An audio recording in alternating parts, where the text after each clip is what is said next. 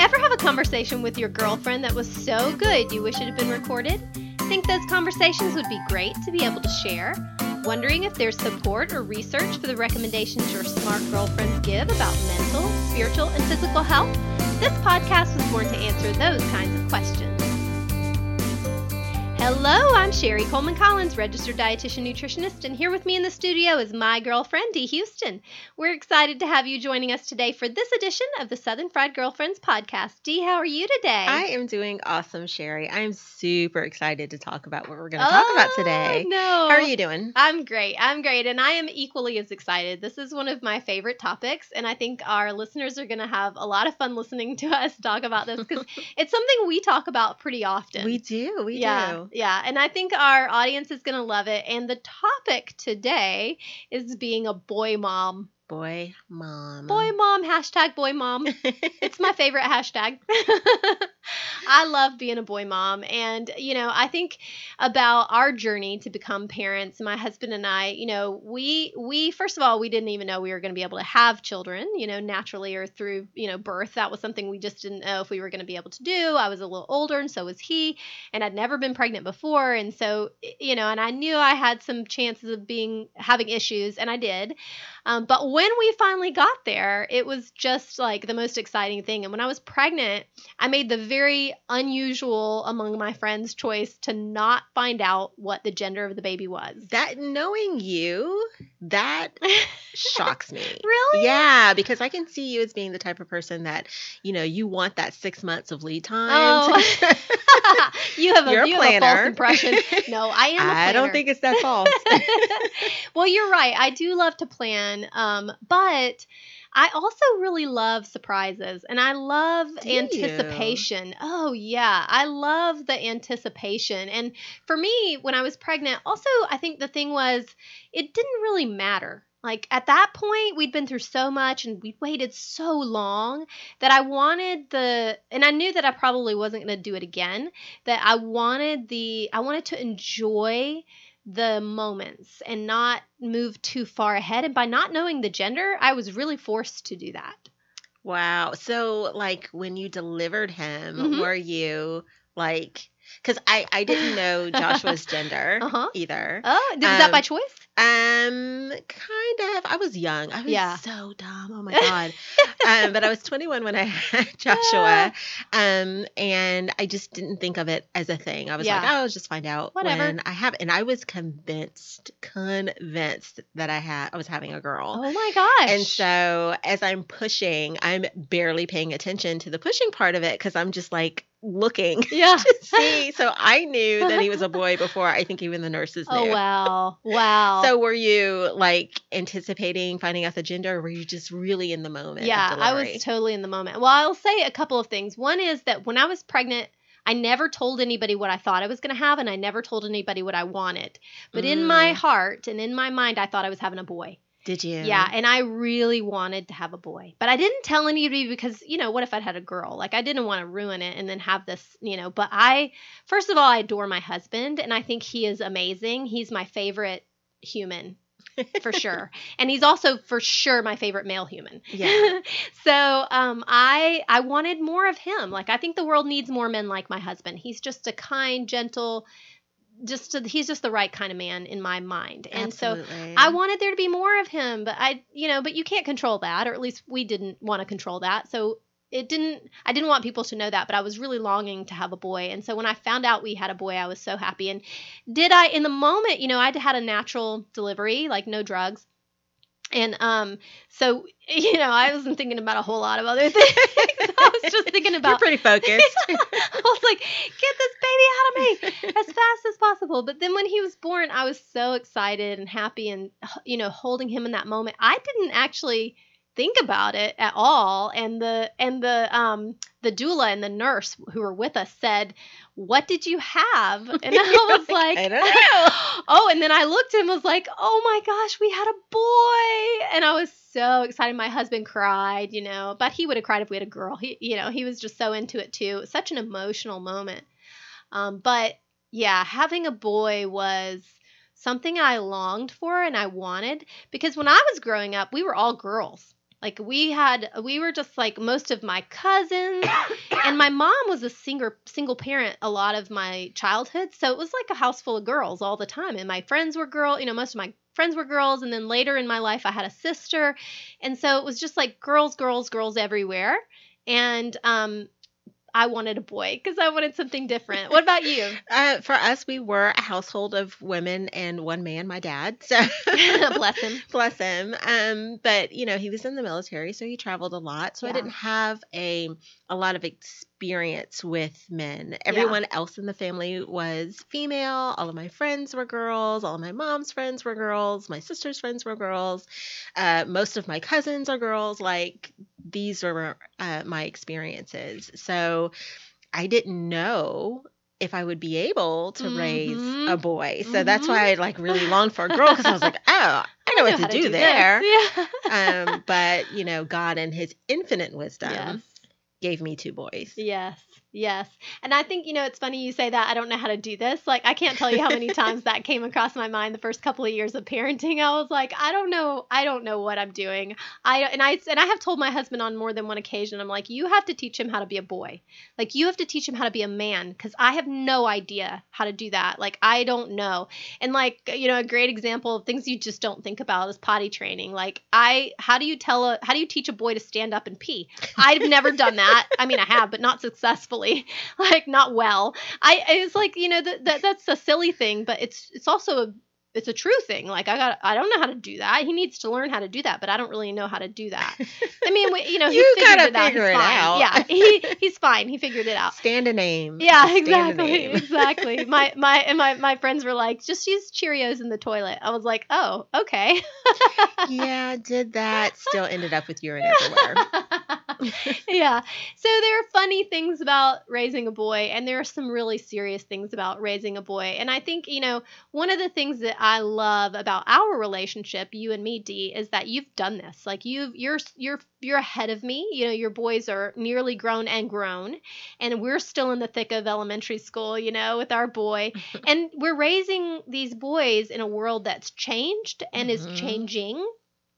And I think, there are some scary things about raising a boy that I think I might not have felt if I had a girl. I think things are different. So I have a little sister, as you know, Dee, and many of our listeners know, who's in her early 20s. And I always tease and say, like, she was my first child, because I didn't raise her, but I got to be part of her childhood, and participate in that. And for her, I feel like the world is just this vast opportunity, and for my son, I feel the same way, but I also feel like it's full of minefields for boys, and there's so many scary things that I feel like for girls, it's more of a time of empowerment, and for boys, it's a little bit more of a time of danger. Yeah, am I wrong? I think the world experiences men differently than they do boys. I mean, they do girls or women.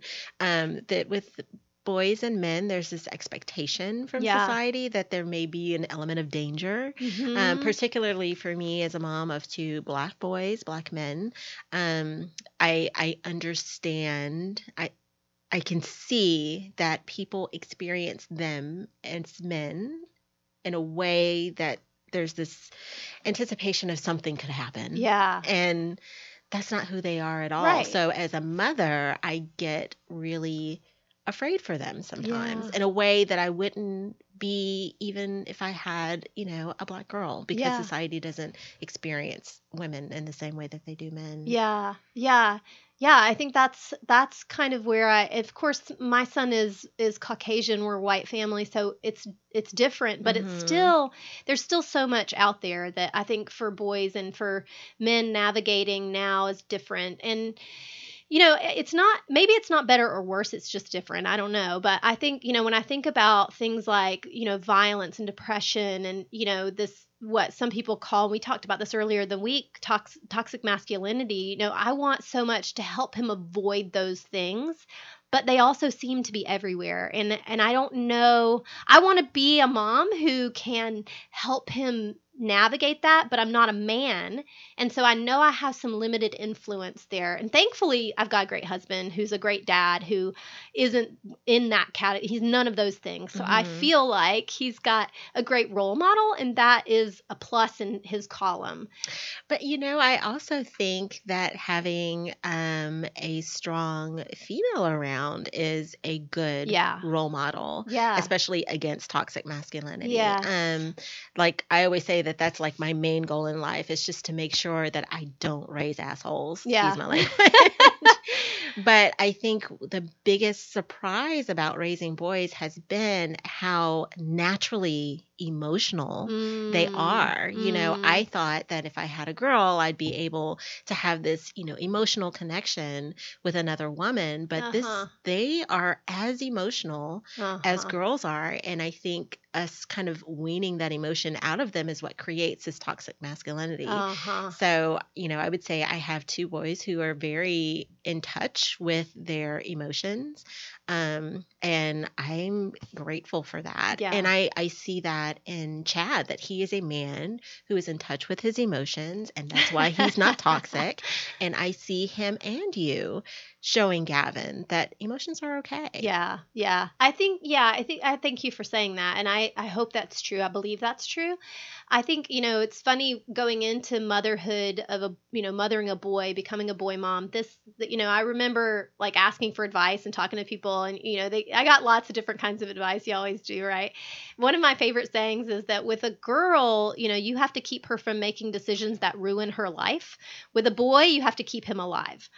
So that's kind of how I entered into it. But I do believe it's so much more than that. It is so much more than that. Unfortunately, my son's not a super daredevil of a kid. Like, he doesn't do crazy things. Maybe he will someday, but at the moment, he doesn't do crazy things that usually shows up early. It does? Oh, good. So so maybe we'll avoid that. I'm happy about that. But I do think that emotional side of it is incredibly important to me. And I'm really fearful of the day when he stops talking to us about his feelings. And I know that there'll be some of that through adolescence that's totally normal, and him sort of developing boundaries and all of that. That'll be normal, and I'm looking for ways to get through that. And so I'm starting early. Like, I'm trying to educate myself to be a better parent, because I've never done this before, and I only get one shot because I just have one kid. Like, how are we going to do this and not totally screw it up? So I'm listening to this great book. First of all, I love audiobooks, and I'll talk about that another time. But I love the fact that I've tuned into audiobooks. Thanks, Dee, for turning me on to those so much. But I'm listening to this book called Masterminds and Wingmen by Rosalind Wiseman. And I am loving this book. It is teaching me so much, I feel like, about this world of what she calls boy world, this place where boys grow up that's different than I grew up. I'm a girl, I'm a woman, and I also grew up at a different time, and, the world was different then, and my experiences are so different than what my son's experiences are and will be, but I want to understand so that I can help him navigate that. So the book is fantastic, and I really love what she's trying to help people understand about the social dynamics of boy world and how boys interact both on a group scale and then individually. And I'm learning things that I didn't really know. And one of the things, interestingly, that she talks about is what you've said here, and that is that, boys and men are more emotional than we give them credit for. And they're not always given permission to talk about that emotion. It's the permission that is problematic. Yeah. There's a great section early in the book where she says, does Batman ever smile? And I think I mentioned this to you. Does Batman ever smile? And if you think about Batman in the cartoon and in the movies and in the action figures, does Batman ever smile? And the answer is no. He never smiles. He never smiles.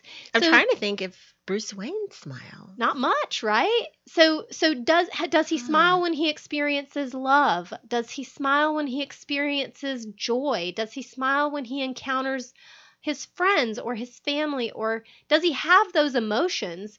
And does he have a range of emotions? And the answer is really kind of no. That is no. Yeah. And so if little boys learn that to be superheroes they need to be like Batman, what are they learning about experiencing a range of emotions, and not just experiencing it, but expressing it, because they're going to experience those emotions. They're going to have them, but how do they express them? And gosh, it's just been like mind blowing to me. I never thought about that at all. Like, we let Gavin, kind of explore superheroes and play with superheroes. And I don't think there's anything wrong with that, but we need to give them context too. And I think that's really to me what this book is. And hopefully what I can do as a mom, and it's what I do as a dietitian for people too, is just give context, to food and experiences and emotion.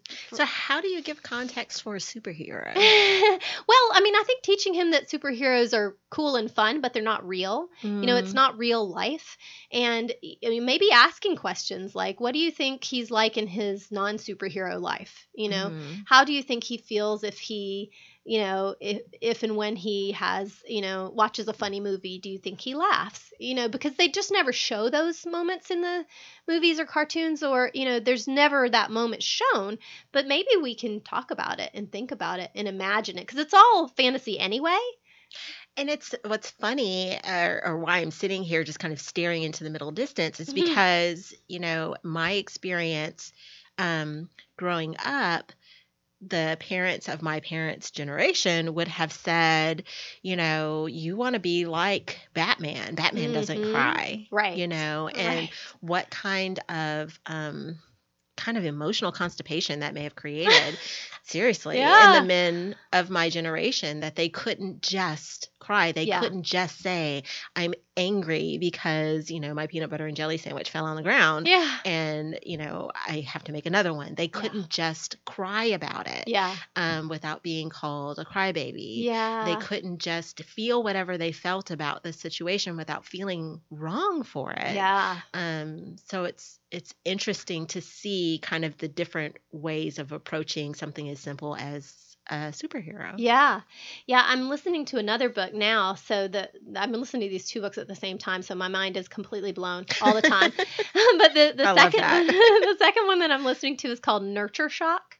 And it's a great book also that I'm just loving learning about the latest research on psychological development. And part of that book's, for me, the magic of that book so far has been about context too, and about the importance of talking about these subjects, all of these sensitive subjects like emotional sort of intelligence and, handling your emotions in an open way and not feeling like you can't feel those feelings. And one of the things they talk about in Nurture Shock is about how, like, we teach children not to tattletale, not to tell on somebody or tell something, don't keep coming to me with your problems.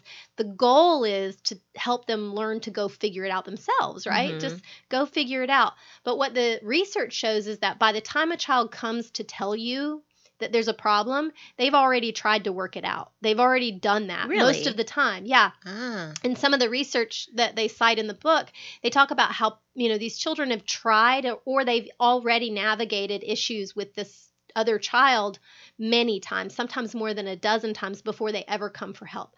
So they're coming to you for help because they haven't been able to successfully do it, but you're telling them, don't bring me your problems. I was like, oh man, stab me in the heart, because I've definitely said that to Gavin already. I have too. Yeah. And so, again, it's not about guilt. It's about learning a different way. And so I think, what I'm learning and what I took from that was, okay, if he comes to me with a problem, then I need to be a little more proactive and get the context from him for what exactly the problem is and how I can help him. Not that I'm going to jump in to solve every problem for him, but I'm going to make sure in advance he really has tried to fix that problem before I jump in and try to be the person to sort of negotiate that issue for him.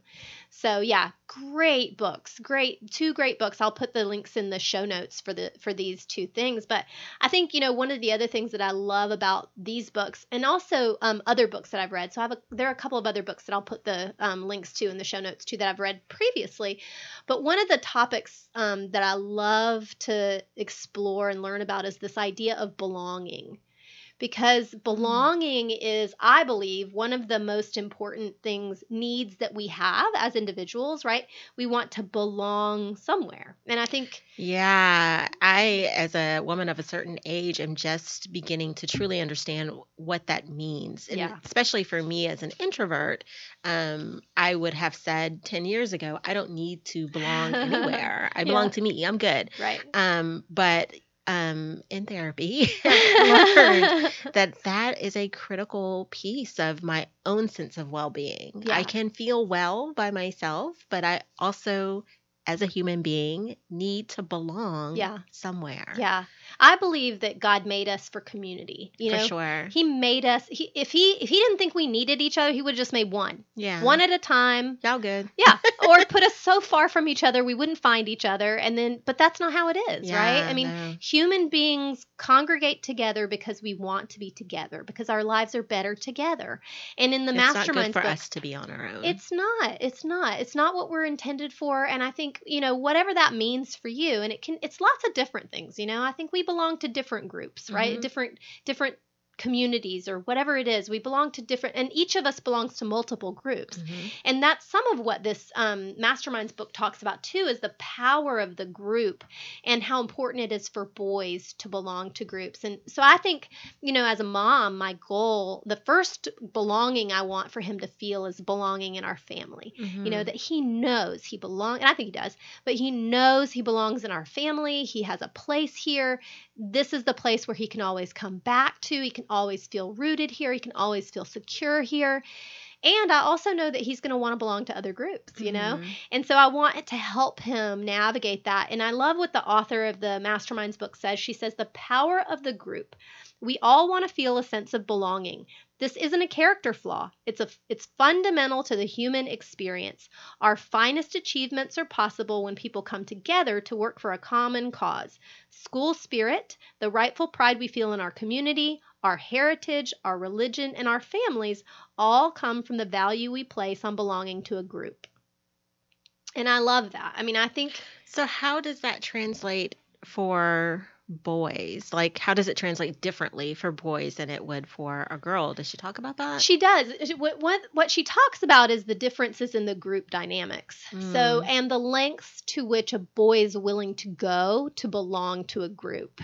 In the book, she talks about the different parts that each boy plays in a group dynamic, and how a boy might be, let's say, I can't remember all the different parts that the boys play, and not every boy is going to play every part. It's not going to play just one part. They might play multiple parts, or they might play parts depending on the parts. Group, or how old they are. Exactly. And they may switch parts, switch parts. But let's see, I can remember a few of them off the top of my head. One is the mastermind, which is the one the book's named for, and that's kind of self-obvious, right? This is the one who runs the group, right? This is the kid who makes the decisions, who decides when and where they're going to go. He decides who's in the group. He's sort of the brains of the group. Then there's the brawn, so it's sort of the bouncer, the kid who's the strongest, right? He gets to be part of the group because he can beat up everybody else, but he doesn't get to make the decisions, he's not necessarily that kid. Then there's the entertainer, the one who makes everybody laugh. He's, self-effacing, but also makes fun of other people in and out of the group. There are... Oh, that's my Joshua. Yeah, I think that's my son right now. I don't know if he'll always be that, but he loves to make people laugh. And in fact, it's so funny because we were doing something this week, and he just out of the blue started telling me about a little girl in his class and how she never laughs at his jokes. Like everyone else laughs and she never laughs, and it really bothers him. He's 6. He's like, he does not like the fact that she never laughs at his jokes. I'm like, well, maybe she's just a very serious child. Maybe she's laughing on the inside. It's okay. Not everybody's going to find you funny. How wonderful that he noticed and was able to express it. Some other little boys may not feel that they could say, it bothers me that she doesn't laugh. Oh, he's very sensitive about how other people see him and whether or not they want to be his friend. He's very, even now, like he's already very, very sensitive to that. And so this book, I think, is helping me understand some of those dynamics in the groups that I think I would not have ever even thought about or known about. I just kind of I just took for granted that everybody's an equal part in the group, but that's not necessarily true, You did? I kind of did. Okay. No, I guess maybe I hadn't really thought too hard about it, but I just kind of assumed So you thought it was that much different than girl groups? Because, girl groups, it's kind of, maybe we don't have the brawn, but there's definitely a dynamic where people are playing very different roles. Yes. I guess, if I really had thought too hard, really hard about what it was like when I was in middle school, for example, I probably would have, that's like the time, right? I would have probably come up with that idea. But I did think it was different for boys because boys seem so laid back in their group dynamics. And it seems like boys don't get angry like with girls, I don't know, in my experience, maybe your experience was different, but in my groups, if you didn't like a girl, like you never liked her. You were not friends. And not only that, you didn't want any of your friends to like her. Yes. And it was like, if I hate you forever. We're not gonna be friends. Now that wasn't always true, and there were definitely times when that definitely changed. 99% of the time. Yeah, most of the time it was like you're dead to me. Like you hurt my feelings. You're still my boyfriend. Back whatever. in first grade. Exactly. You did this why, and we'll forever. be in college and still look across the campus and be like, I can't stand her. I'm 46 and I see her on Facebook and I'm like, I hate you still. No, I'm just kidding. I don't feel that way.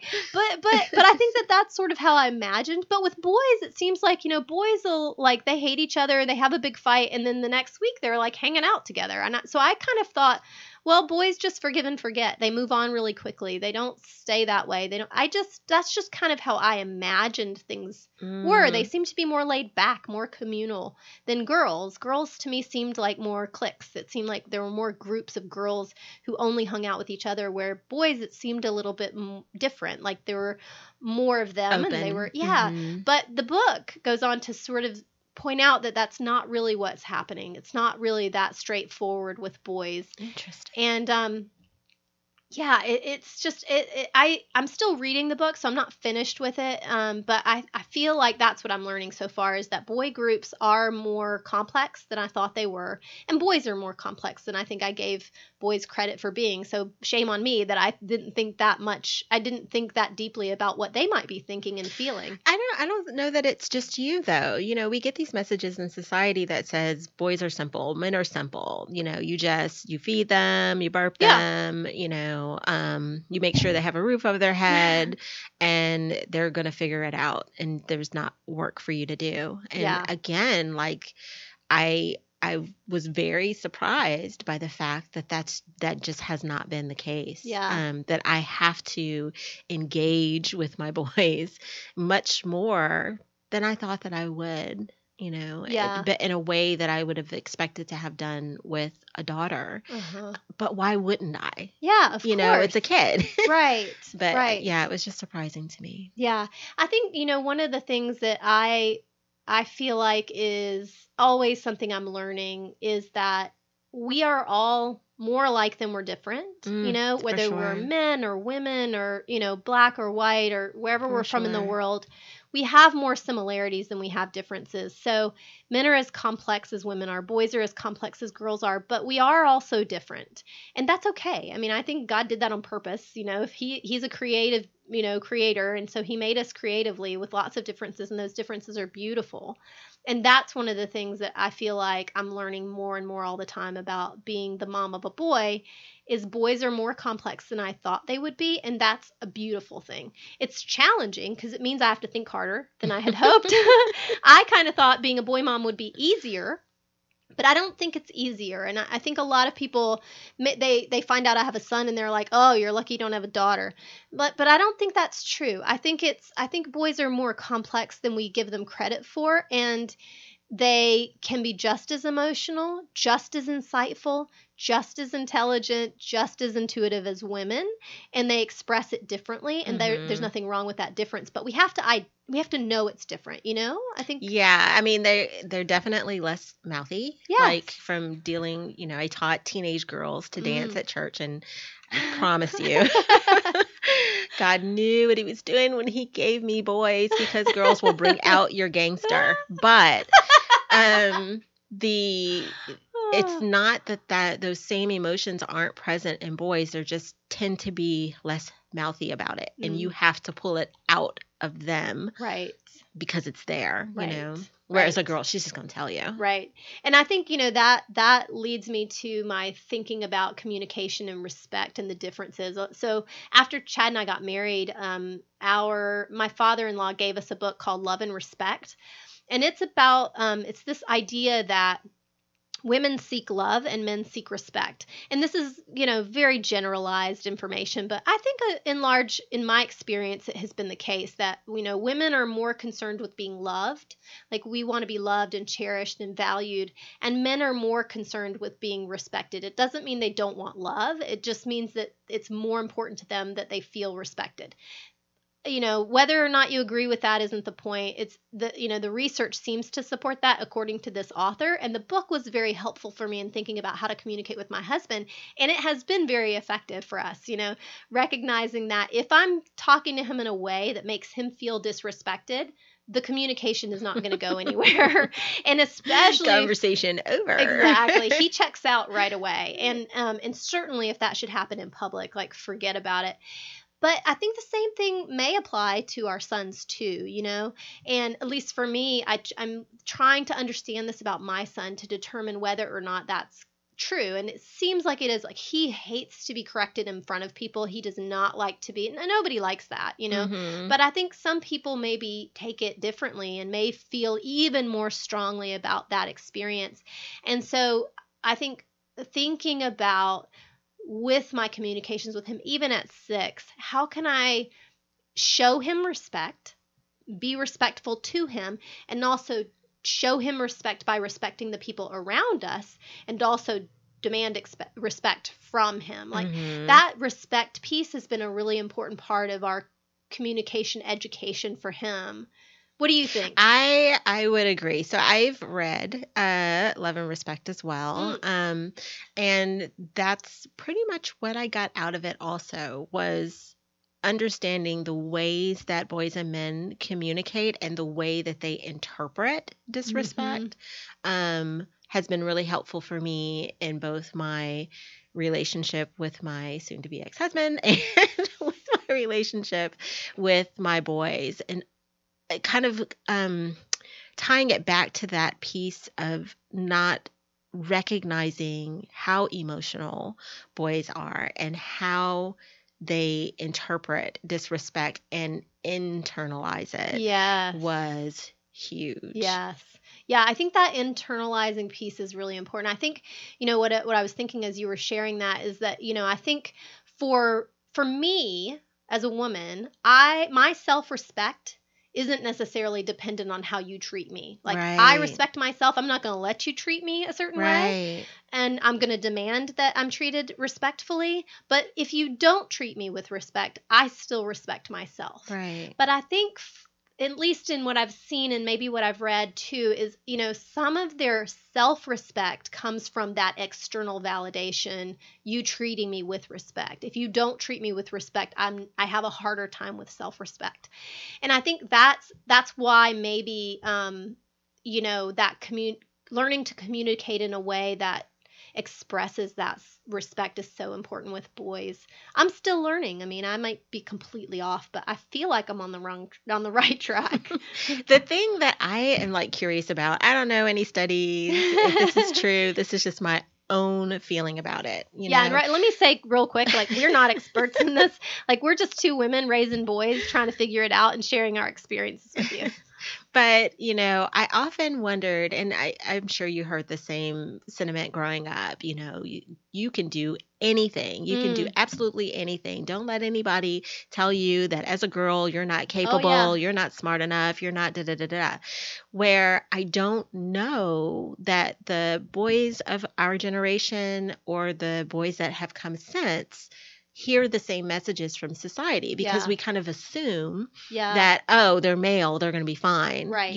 But I really feel that it's important for us to say those same things to our boys that yes, you can do anything, you can be anything. And I think that feels, at least for me, I know that kind of built my own sense of self-esteem where I don't have to, when somebody disagrees with me or I feel that they've disrespected me, it doesn't matter because I can do anything, but I wonder if that's part of it for boys. I don't know. I don't have any studies, but I've always been really curious about it and really intentional about expressing to my boys, you can do anything. Yeah. You can be anything. Yeah. I think that's really important too. And I think that is some of what I'm hearing in these two books is about, the need to explicitly talk about some of these issues. Like a lot of people, I think that you know this old sentiment, more is caught than is taught. So I think a lot of times we think that if we're just showing children a good example, if we're just living our lives in a healthy way and we're talking to people and we're doing all this positive stuff around them, we think that they'll just get it, you know? But the reality is we have to have these explicit conversations about all of these complex topics, you know? I think a good example maybe is sex education, right? So you don't think to yourself anymore, like there was a time when this is the way that it was handled, but I don't think at this point anybody thinks to themselves like, well, I'm not going to talk to him about it. He's just going to figure it out. Like there's going to be, you know, he'll figure it out. Like that, there was a time when that was probably the approach about sex education. I can think of one friend I have right now that has a boy that absolutely thinks that way. Oh my gosh. Well, I think the majority of people would probably True. say, I need to have a conversation with my child at a certain age. And, you know, there may be different opinions about what that age is, but we all think to ourselves, at some point, I need to have this conversation about sex with my child. I'm not going to just wait and let the world teach him. I'm going to teach him. And I would say that the same thing is true about other important topics too, right? So about violence and about, you know, about race and about, you know, all of these really important topics that we have to talk about. We need to talk about it. We don't need to just assume that kids learn respect or that kids learn honesty. We need to teach them and talk to them about it. And that's what I'm hearing in these books is the need to have those specific conversations and not just let them figure it out on their own. Yeah. Yeah. Because they won't. They'll tell themselves stories. Yeah. Yeah. For sure. Yeah. I think one of the other things that as a mom of a boy, I'm constantly thinking about is media and the influence that media has on my son, and media as in movies and television shows and also computer games, right? I'm really conscious about how that has, I think to myself, shaped the behavior of so many boys. So I think about like violent video games is the one I'm thinking about, right? So violent video games to me are something that I find really scary because I think to myself, like, is it going to increase aggression in my boy? Is it going to turn him from this sweet, gentle, fun little boy into like an angry, violent teenage boy? I know that seems like a leap, and it is, but at the same, I'm not going to lie. I mean, it's something that you have to consider. Yeah. Like I will say that, you know, video games at first were like completely a no-go in our house, probably until my oldest son was about 12. We didn't even have like a PS whatever. Yeah. But I found that he was basically going to friend's house and playing. So I was like, okay, we'll go ahead and we'll get a machine. And then that way I'll have a bit more control over what he's playing. Again, it's the same thing. It was like, okay, everything has to be rated E for everyone. And, we're going to be really intentional about not playing any games where people are getting shot or, stealing cars and that kind of thing. But again, he was still getting exposed to it at other people's houses. So it was like, let's just start having conversations about what is and isn't appropriate. Yeah. And basically I let them play whatever they want to play, and they play some pretty violent video games, but they're not violent men. Yeah. Again, I don't have any studies. This is just my two kids, Well, I did look to see what the research says. Yeah. And it's I would say it's inconclusive. There's some research that shows an increase in aggression, and there's some research that shows no increase in aggression. And I would suspect that it probably depends a lot on the other factors in the child's life, right? I mean, how are they feeling outside of the video game? What's their home life like? What's their educational experience like? What's their school environment like? What's their neighborhood like? You know what I mean? Like, what are these external things doing also? Are they having other issues as well? I also found that, and this is true for both of them, that the video game became their way of belonging as well. Oh, yeah. They're pretty complex relationships that are built on these games. I would think, okay, I hear Everett, talking through his headset to somebody while he's playing the game. Well, he's also having conversations with people outside of playing the game. They're just talking to each other. He met a kid in Minnesota, and they have like pretty deep conversations over the PS4 mic. Wow. So I don't know that I've seen more benefit of it, at least for him, than drawbacks. Yeah. I think, so even if it doesn't increase aggression, the other concern I have is, does it normalize those things? Even if it doesn't increase his propensity toward those things, does it normalize those things in a way that it shouldn't be? I really feel like as a society, we're desensitized to a lot of things in general, violence being one of those things. So my concern, even if it doesn't increase aggression, does it normalize something that shouldn't be normalized? Does it take away his ability to be sensitive to the fact that violence happens in real life, not just on video games? It happens in real life. And I always want myself to be sensitive to that. So I also want him to be sensitive to that. How do I navigate that? And I don't have any answers. I don't. Not any. I don't have any. I mean, I think we'll figure it out as we get there. Fortunately, we've got some time, so we'll figure it out as we get there. But it is one of the things that I think about as a boy mom. And that doesn't mean that, first of all, I also want to say, like, girls play video games too. Like, I don't think that boys are the only ones who are playing these violent video games. Definitely there are girls playing them too. And, girls are interested in other things. It's probably, 50 boys to every one girl that plays. Yeah. Because I will tell you, the dynamics of the group change when there's a girl player in the room. Isn't that interesting? Yeah. How do you think they change? Oh, the way. So, my son does TikTok, and he has a TikTok about this. And what he says is that, when there's no girls in the room, the conversation is supportive. It's not completely supportive and sensitive, but it's a much more, it's more like a team. It's more team focused. It's, you can do it. It's fine. You go this way. But when there's a girl in the room, they can be very aggressive toward one another because they're trying to impress the girl. Oh, isn't that interesting? Yeah, completely changes the dynamic. Man. So there you go. There's another complexity of raising a boy. It's like the girls. Dang it. Yes. Oh, boy. We're not going to talk about that today because Mama's not ready to think about it. I'll get there when I get there. But, I'll tell you a quick story, though, about that. I think it's so cute. And I think I might have mentioned this to you, but I'm not sure. So we had Valentine's Day recently, right? So it was Valentine's Day. My son was getting ready for Valentine's Day, and he's preparing all of his Valentines for all of the little kids in his classroom. And when he gets to this one particular little girl, he goes, and I'm going to draw a heart for her because she's my favorite. And I was like, oh, Lord, okay. All right, then. And well, why is she your favorite? Oh, it's so sweet. Oh, he told me he wants to marry her because she's kind. Isn't that, I love that. Doesn't that melt your heart? Mm-hmm. See why I want to protect him from, like, the big bad world? Because he's so sweet and gentle, but he's not always going to be there. Yeah. But that's okay. That's all right. Yeah, it's fine.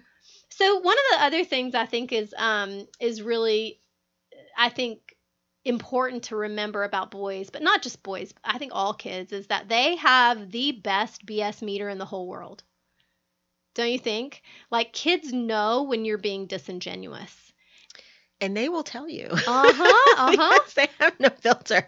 I was sitting here thinking, yep. For sure. Mm-hmm. And I can't think of a time where either of my boys recognized that someone was not a great person and didn't basically just either say it or act in a way where it was very clear that they didn't trust them or like them. Yeah, yeah. And they know hypocrisy when they see it, and they call it out. Mm-hmm. And if they don't call it out, I think that they lose respect entirely for the adult in their life that they see that behavior in. Yeah. So that's one of the greatest things about being a mom, is it's taught me how to even live more authentically and honestly, because you can't fake it with a kid. Just can't. You That can't. and to apologize. I Oh, think that's the girl. thing Yes. that I have taken a lot from my kids because we were very open with one another. There have been several times that both of them have said to me, "Well, you owe me an apology Wow. because X, Y, and Z." And I'm like, "Yeah, you're right." And there have also been times patting myself on the back where I've recognized after the fact that, okay, that Yeah. that was kind of wrong. Let me go apologize. Yeah. Yeah, Yeah. Parenting is not for the weak. it isn't. It's so fun It is though. so fun. It is so fun. I think the other thing that I'm really focused on with my son, and that I think is so important for every child, and we talked a little bit about this, Dee, is about autonomy and Yeah. sort of teaching him what that is, and then allowing him to have that. So autonomy being this, the right. I looked it up because I was like, I want to get this. I want to explain this right, but it's the right or condition of self-government. So teaching him that he has authority over his own body and over his own life. Like, yes, he has to follow rules. Yes, he has to do what I tell him to do, especially right now. As long as he's living under my roof, he will have rules that he has to abide by. And at the same time, he also has autonomy over his body and his life. Like, And I think that's one of the things that we kind of take for granted yeah, with boys is we don't think that we have to have that conversation about autonomy over their own body because they're yes, boys. They automatically feel that autonomy. They don't. no, And I think and not that this is only what autonomy means, but I think we're understanding that better with the rise of the Me Too movement and how many yes, men have come out and yes, talked about being or feeling sexually assaulted. yes. Um, Yeah. yeah. Yeah, absolutely. And so even at this young age, I started talking to my son about his body, and no one is allowed to touch his body if he doesn't let them. No one's allowed to touch certain parts of his body unless he's given them permission, and we talked about, it's But funny even because things like hugging, you yeah. know? Oh, we talk about my son is a hugger, girl. He wants to hug everybody. Like at school, he wants to hug all of his friends. And this was a big deal in preschool